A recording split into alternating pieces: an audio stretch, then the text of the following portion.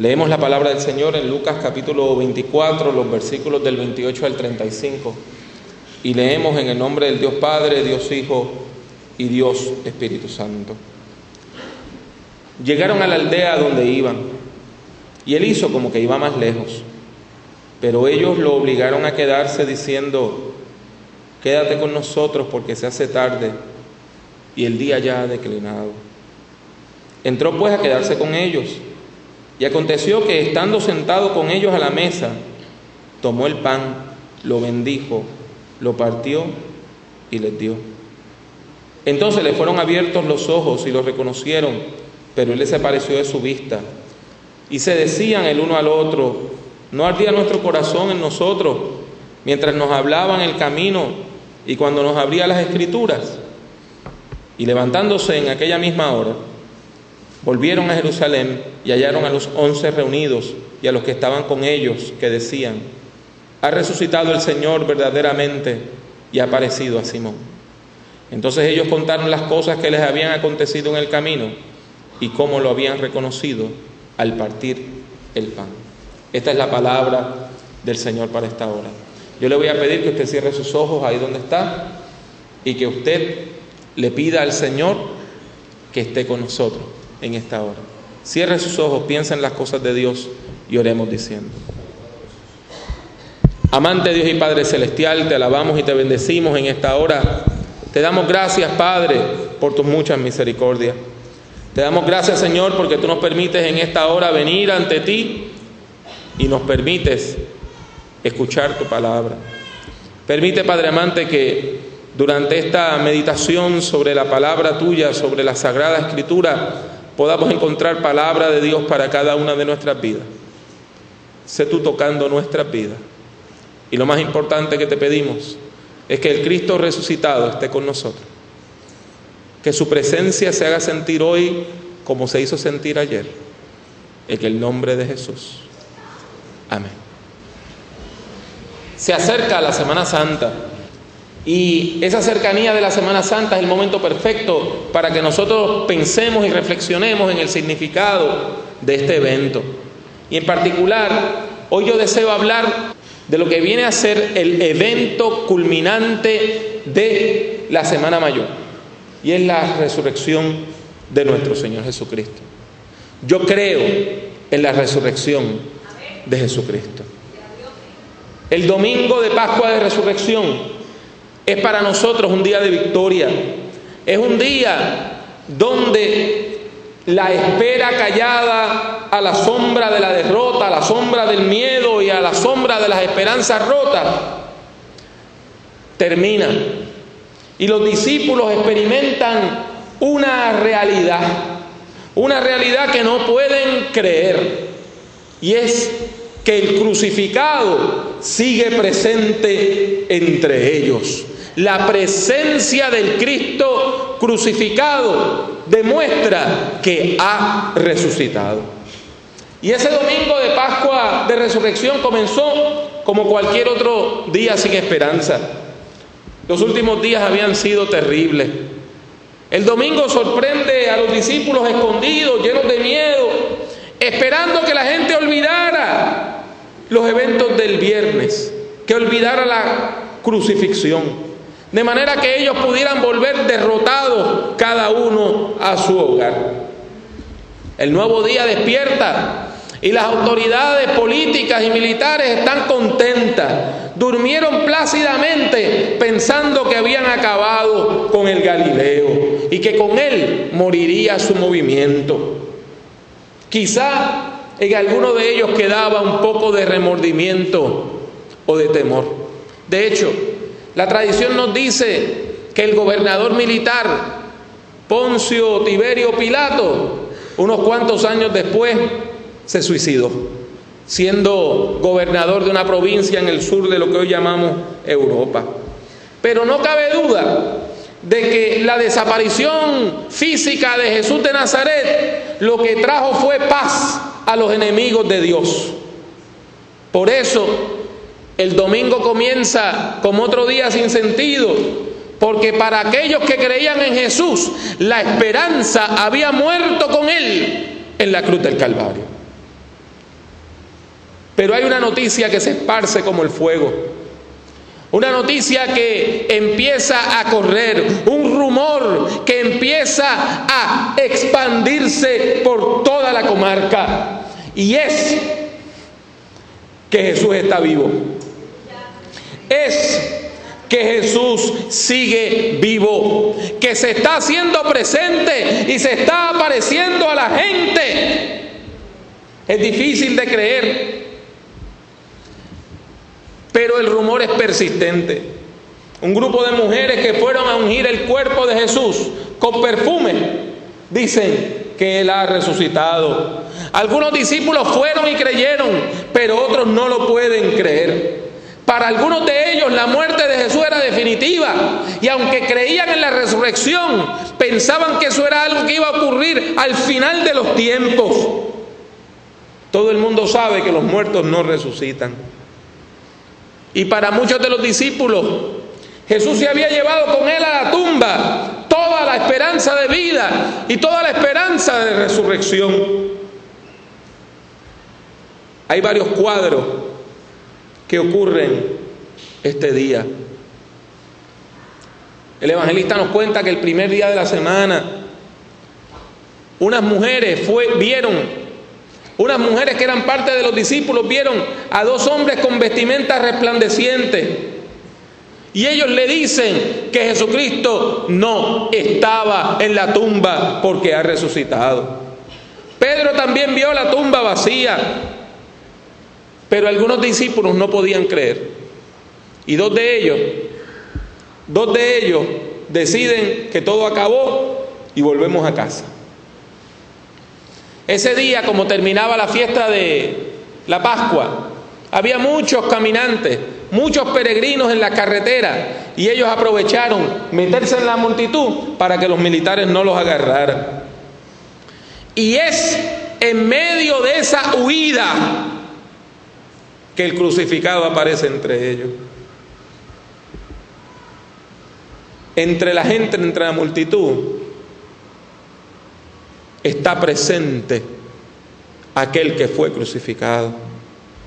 Y Jesús encuentra a aquellos dos discípulos entristecidos. Ellos no les pueden reconocer, pero Jesús los conforta. Les demuestra por medio de las Escrituras que era necesario que el enviado de Dios, que el ungido de Dios padeciera para poder así entrar en su gloria. Estos dos discípulos comienzan a sentir que la luz de la esperanza empieza a nacer otra vez. Y cuando llegan a su destino le dicen: no te vayas, quédate con nosotros. Y cuando se sientan a la mesa y rompen el pan, el invitado toma la iniciativa. Se supone que el pan lo partiera el dueño de la casa. Si yo le invito a usted a comer a mi casa, se supone que sea yo quien sirva la comida. Pero no, el invitado toma el pan, y cuando toma el pan, da gracias, lo bendice, lo parte y lo reparte. Y cuando Jesús hace esa acción, ellos recuerdan que en la última cena Él había tomado el pan, lo había bendecido, lo había partido y les había dicho: toman este pan como símbolo de mi cuerpo. Y ahí ellos reconocen que es Jesús. Ahí ellos reconocen a Jesús. Y cuando le reconocen, salen huyendo otra vez. Pero esta vez no esconderse, sino que salen corriendo despavoridos en medio de la oscuridad para llegar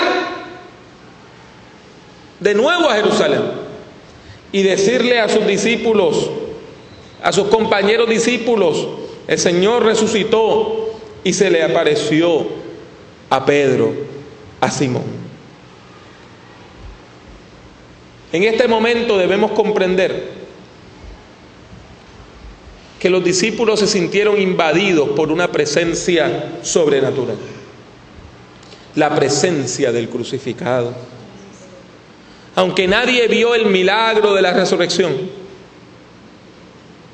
la presencia de Jesucristo era indudable.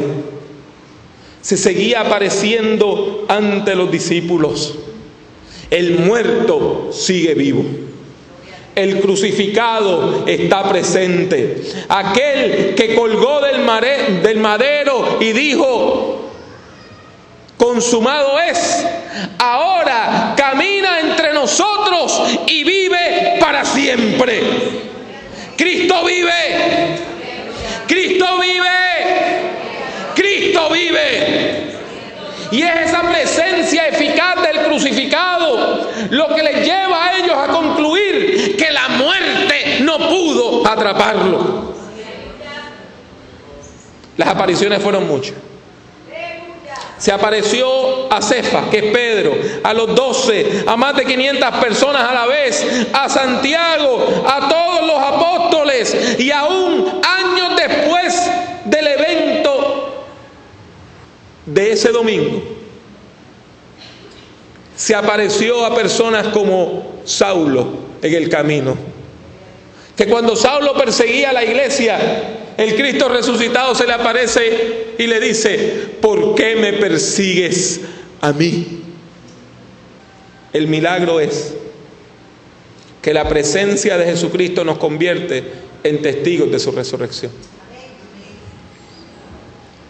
Y yo puedo dar testimonio de que Cristo vive, porque yo he sentido su presencia en mi vida, porque yo he experimentado su presencia en mi ser, porque yo he experimentado que Cristo está conmigo cada día, porque yo puedo decir que el Señor está aquí y que yo tengo la certeza de que la presencia de Dios está conmigo, está contigo, está aquí, que Cristo vive y que anda suelto por el mundo, bendiciendo y transformando vida en el nombre de Dios. Ahora bien, hay que tener presente que la resurrección de Jesucristo tiene implicaciones prácticas para nuestra fe. Cuando usted comprende el milagro de la resurrección, usted tiene que cambiar su manera de vivir, su manera de pensar. La vida ya no se convierte en una tragedia. La vida deja de ser una maldición tras otra. Hasta la misma cruz pierde ese sentido trágico y final. La resurrección de Jesucristo quiere decir que la muerte no puede retener a la vida, que el sepulcro no puede mantener cautivo al Hijo de Dios. Y cuando la vemos desde la fe, la cruz deja de ser nada más un símbolo de juicio injusto, sino que la cruz se convierte en la señal de nuestra salvación. Hay personas que me han dicho: yo encuentro macabro el que ustedes los cristianos lleven una cruz como señal, porque el Cristo que ustedes predican murió en esa cruz. Eso sería como para otra persona que ha tenido un ser que ha muerto en la silla eléctrica, llevar una pequeña silla eléctrica de oro colgando de una cadena. Y es que estas personas no entienden que cuando la vemos con los ojos de la carne, la cruz es eso. Pero cuando la vemos con los ojos del Espíritu, la cruz se transforma en el evento por medio del cual Dios se identifica contigo y conmigo como seres humanos perdidos. La cruz se convierte en un grito que sí nos señala nuestro pecado, pero también nos señala al Dios que nos ama tanto, que está dispuesto a morir con nosotros. En la cruz, Dios se identifica plenamente con la condición del ser humano. En la cruz, la humanidad que creía que la salvación se podía alcanzar por las obras de la ley, comprende que nuestro esfuerzo es vano. Usted no se puede salvar. Yo no me puedo salvar a mí mismo. Nada de lo que yo pueda hacer con mis manos me puede dar salvación. Y eso es la religión, ¿sabe? La religión es eso. La religión es tratar de salvarnos por nuestro propio esfuerzo, por nuestras propias obras. La religión es nosotros tratar de tener un camino hecho con nuestras propias manos hacia Dios. Y la religión nos salva. Yo no le estoy predicando una religión. Yo no le estoy diciendo haga tal cosa y será salvo. Yo lo que le estoy diciendo es que la salvación es un regalo de Dios, que lo único que usted tiene que hacer es recibirlo de parte de Dios. Cuando usted dice yo no puedo, entonces Dios dice yo sí puedo. Cuando usted dice yo no puedo cambiar mi conducta, ayúdame Señor, Dios le dice yo te doy de mi Espíritu Santo y vas a poder cambiar tu conducta. Cuando usted dice la desesperanza me arropa, Dios le dice cuando empiezas a ver el mundo a través de mis ojos, puedes ver el verdor del campo otra vez. Mis hermanos, la religión de las obras es peligrosa. ¿Qué hicieron los religiosos con Jesús? Lo asesinaron. Porque la religión de las obras humanas es ciega ante los actos de Dios. La cruz nos enseña que usted y yo no nos podemos salvar por esfuerzo personal, que es imposible lograr la salvación por nuestro propio esfuerzo. La cruz le grita al mundo que la religión no es el camino, que Cristo es el camino, la verdad y la vida. En la cruz vemos que Dios está en Cristo reconciliando al mundo consigo mismo. Por eso es que afirmamos que la cruz es momento de encuentro de salvación. Es un evento por medio del cual Dios nos da la salvación. Y si ahora celebramos la Semana Santa, y si ahora guardamos con tanto respeto el Viernes Santo, es porque vemos la muerte de Jesús como el sendero, como la puerta, como el puente que nos lleva a Dios. Y cuando usted tiene este nuevo entendimiento de la cruz, la muerte se cambia en vida, la maldición se cambia en bendición y la condena se cambia en libertad. Y usted puede decir, ninguna condenación hay para los que están en Cristo Jesús. Por medio de la cruz, Dios revela su justicia. Quiere decir que Dios revela que desea relacionarse con nosotros. La pared que nos separaba de Dios cae. Y ya no hay separación. Ya no hay abismo. La cruz es el puente para la salvación. Pero todavía hay que dar un paso más. No basta que este sea un conocimiento que tenemos en nuestra mente. Hay que confesar a Jesucristo como Señor y Salvador. Yo sé, todas las culturas, en todas las religiones se habla bien de Jesús. Aún las personas más ateas que usted puede encontrar pueden decir algo bueno de Jesús. Que era un carpintero, que era un predicador itinerante. Unos lo tienen como un milagrero, otros lo tienen como un revolucionario, otros lo tienen como un místico y otros como un filósofo. Hay otros que nada más lo ven como un hombre muerto injustamente. Pero ¿saben qué? Todos esos títulos, rabí, maestro, no son suficientes. Hay que afirmar que Dios estaba en Cristo reconciliando al mundo. Cuando vemos a Jesús de Nazaret por medio de la fe y a través de la fe, confesamos que Él es el Cordero de Dios que quita el pecado del mundo. Cuando aceptamos la resurrección de Jesús como un hecho indudable, nosotros entendemos que Dios ha constituido Señor y Cristo a este a quien nosotros crucificamos. Jesús es el Cristo, el Hijo de Dios, declarado así con poder. Es Señor y es Salvador del mundo.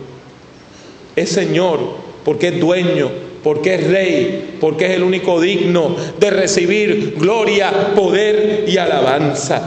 Cuando creemos en la resurrección, aceptamos que Jesús de Nazaret es el Cristo, el Hijo del Dios viviente y el Salvador de nuestras vidas. Volvamos por un minuto al camino de Emaús. 2 discípulos desanimados.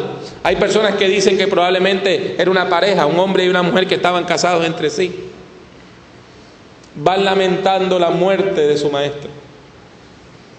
Pero al final de la historia, los que dudaban se convierten en testigos de la resurrección. Al final de la historia, los que iban caminando lentamente hacia su casa, vuelven corriendo esos 11 kilómetros que separaban a Emaús de Jerusalén. Y la pregunta es, ¿qué provocó el cambio? ¿Qué los hizo cambiar? ¿Qué cambió su lamento en baile? Y es el encuentro con el crucificado. Ese encuentro que ocurre en el camino, porque Cristo viene a nosotros por los caminos de la vida. Ese encuentro con el Cristo resucitado es lo que les da ánimo, lo que mata su tristeza, lo que abre su corazón a las Sagradas Escrituras y lo que les quema el corazón. Los caminantes viajan con Cristo y eso los llena de una presencia gloriosa, pero eso no es suficiente. Ellos no entienden perfectamente hasta que confiesan, hasta que reconocen, hasta que pueden afirmar que Cristo es el Señor. No es hasta que se reconoce la resurrección de Jesucristo que podemos tener conversión. Cuando usted dice Jesucristo resucitó, es que cambia su mente, es que se renueva su entendimiento. Cuando usted confiesa con sus labios la fe en el Señor resucitado, es que usted es salvo, que nos dice el apóstol Pablo. Porque si confiesas con tu boca que Jesús es el Señor y crees en tu corazón que Dios le levantó de entre los muertos, serás salvo. Ve que no es un rito lo que salva. Ve que no es una ofrenda lo que salva. Ve que la salvación no se compra en botica. La salvación se alcanza cuando usted experimenta la presencia del Dios que vive. Y usted confiesa con sus labios y dice, Jesucristo es el Señor. ¿Cuántos afirman que Jesucristo es el Señor? Repita, Jesucristo es el Señor. Jesucristo es el Señor. Jesucristo es el Señor. Nosotros también podemos encontrarnos con Cristo en el camino. Nosotros también podemos ser consolados por el Cristo resucitado. Nosotros también podemos ser fortalecidos y bendecidos por su presencia.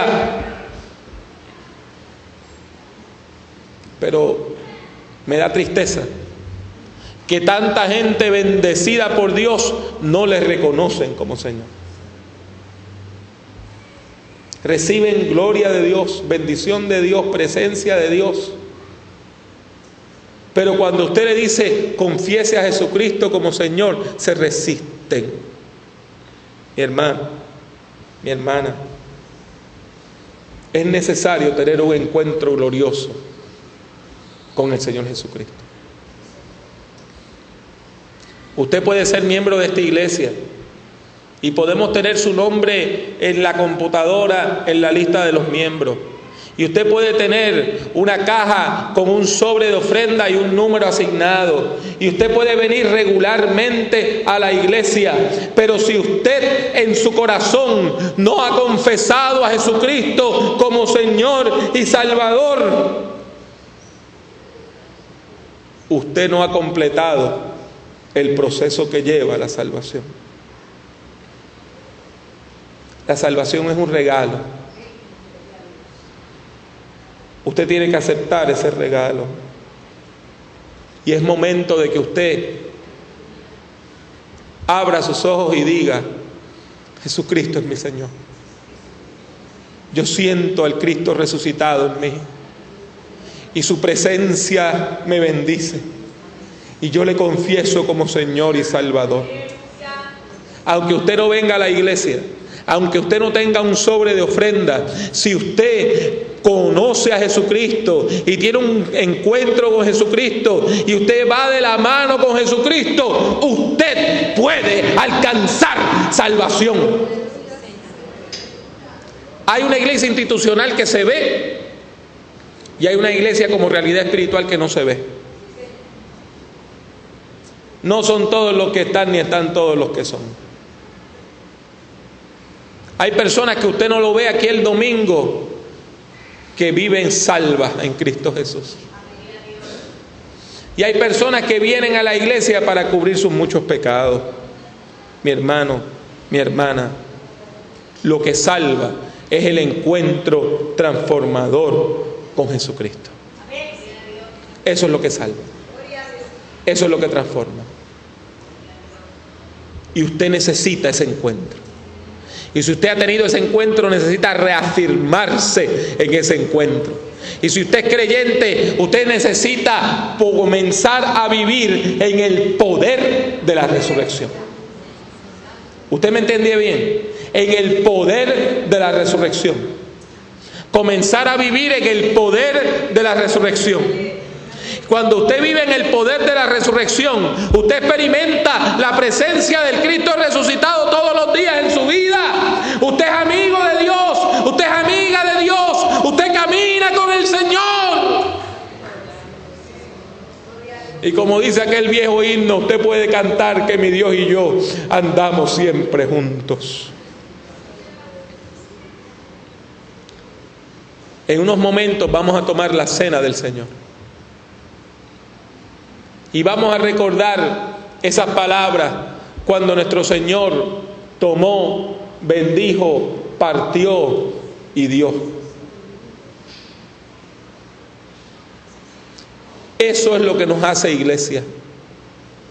Al partir el pan, reconocer que el Cristo resucitado está presidiendo la mesa. Que el Cristo resucitado es quien está a la cabecera de la mesa. Que aún el pastor, la pastora, el ministro, los ancianos, el diaconado, somos invitados a la mesa de Cristo. Lo que nos convierte en la iglesia, en cuerpo de Jesucristo, es nosotros poder reconocer la presencia del Cristo resucitado en nuestros medios. Y cuando lo reconocemos así, nos damos cuenta que las divisiones humanas caen y que somos uno en Cristo Jesús. Yo creo en la resurrección. Y la resurrección de Jesucristo es victoria, pues en ella Jesús vence la muerte para darnos la vida. Yo creo en la resurrección. Por la resurrección de Jesucristo nos llama a renovar nuestra mente, a cambiar nuestra forma de pensar y a aceptar la salvación que Dios nos da por medio de la cruz del Calvario. Pero sobre todas las cosas, yo creo en la resurrección porque la resurrección es encuentro. Es encuentro con el Cristo que vive hoy. Es encuentro por los caminos de la vida con aquel que viaja con nosotros, consolándonos, bendiciéndonos, enseñándonos el camino. Por todas estas razones, yo creo en la resurrección de Jesús de Nazaret. Creo que Dios le resucitó con poder y creo que vive para siempre. Creo que su resurrección es primicia de nuestra resurrección. Y creo que lo que vivimos hoy lo vivimos en el poder de la resurrección de Jesucristo. Hoy es un día perfecto para que usted y yo abramos nuestros ojos espirituales y veamos que Dios está aquí, que el Cristo resucitado está aquí y que su presencia es real, que su presencia es efectiva, que su presencia transforma. Hoy es día de abrir los ojos para ver esa presencia efectiva. Es día de abrir el corazón para recibir al Cristo resucitado que está a la puerta y llama. Cierre sus ojos ahí donde usted está. Yo le pido que usted sea tan amable de orar conmigo. Si usted todavía no ha confesado a Jesucristo como Señor y Salvador, este es el día perfecto para hacerlo. Y yo le voy a pedir que usted repita esta oración. Lo puede hacer en voz alta, lo puede hacer de manera silenciosa, pero repita esta oración conmigo. Buen Dios, he escuchado tu palabra, he escuchado el mensaje de la resurrección y hoy confieso mis pecados y acepto a Jesucristo como Señor y Salvador de mi vida. Permíteme experimentar la presencia de Cristo en mí y caminar en el poder de la resurrección de Jesús. En el nombre de Jesús. Oramos y te pedimos todas las cosas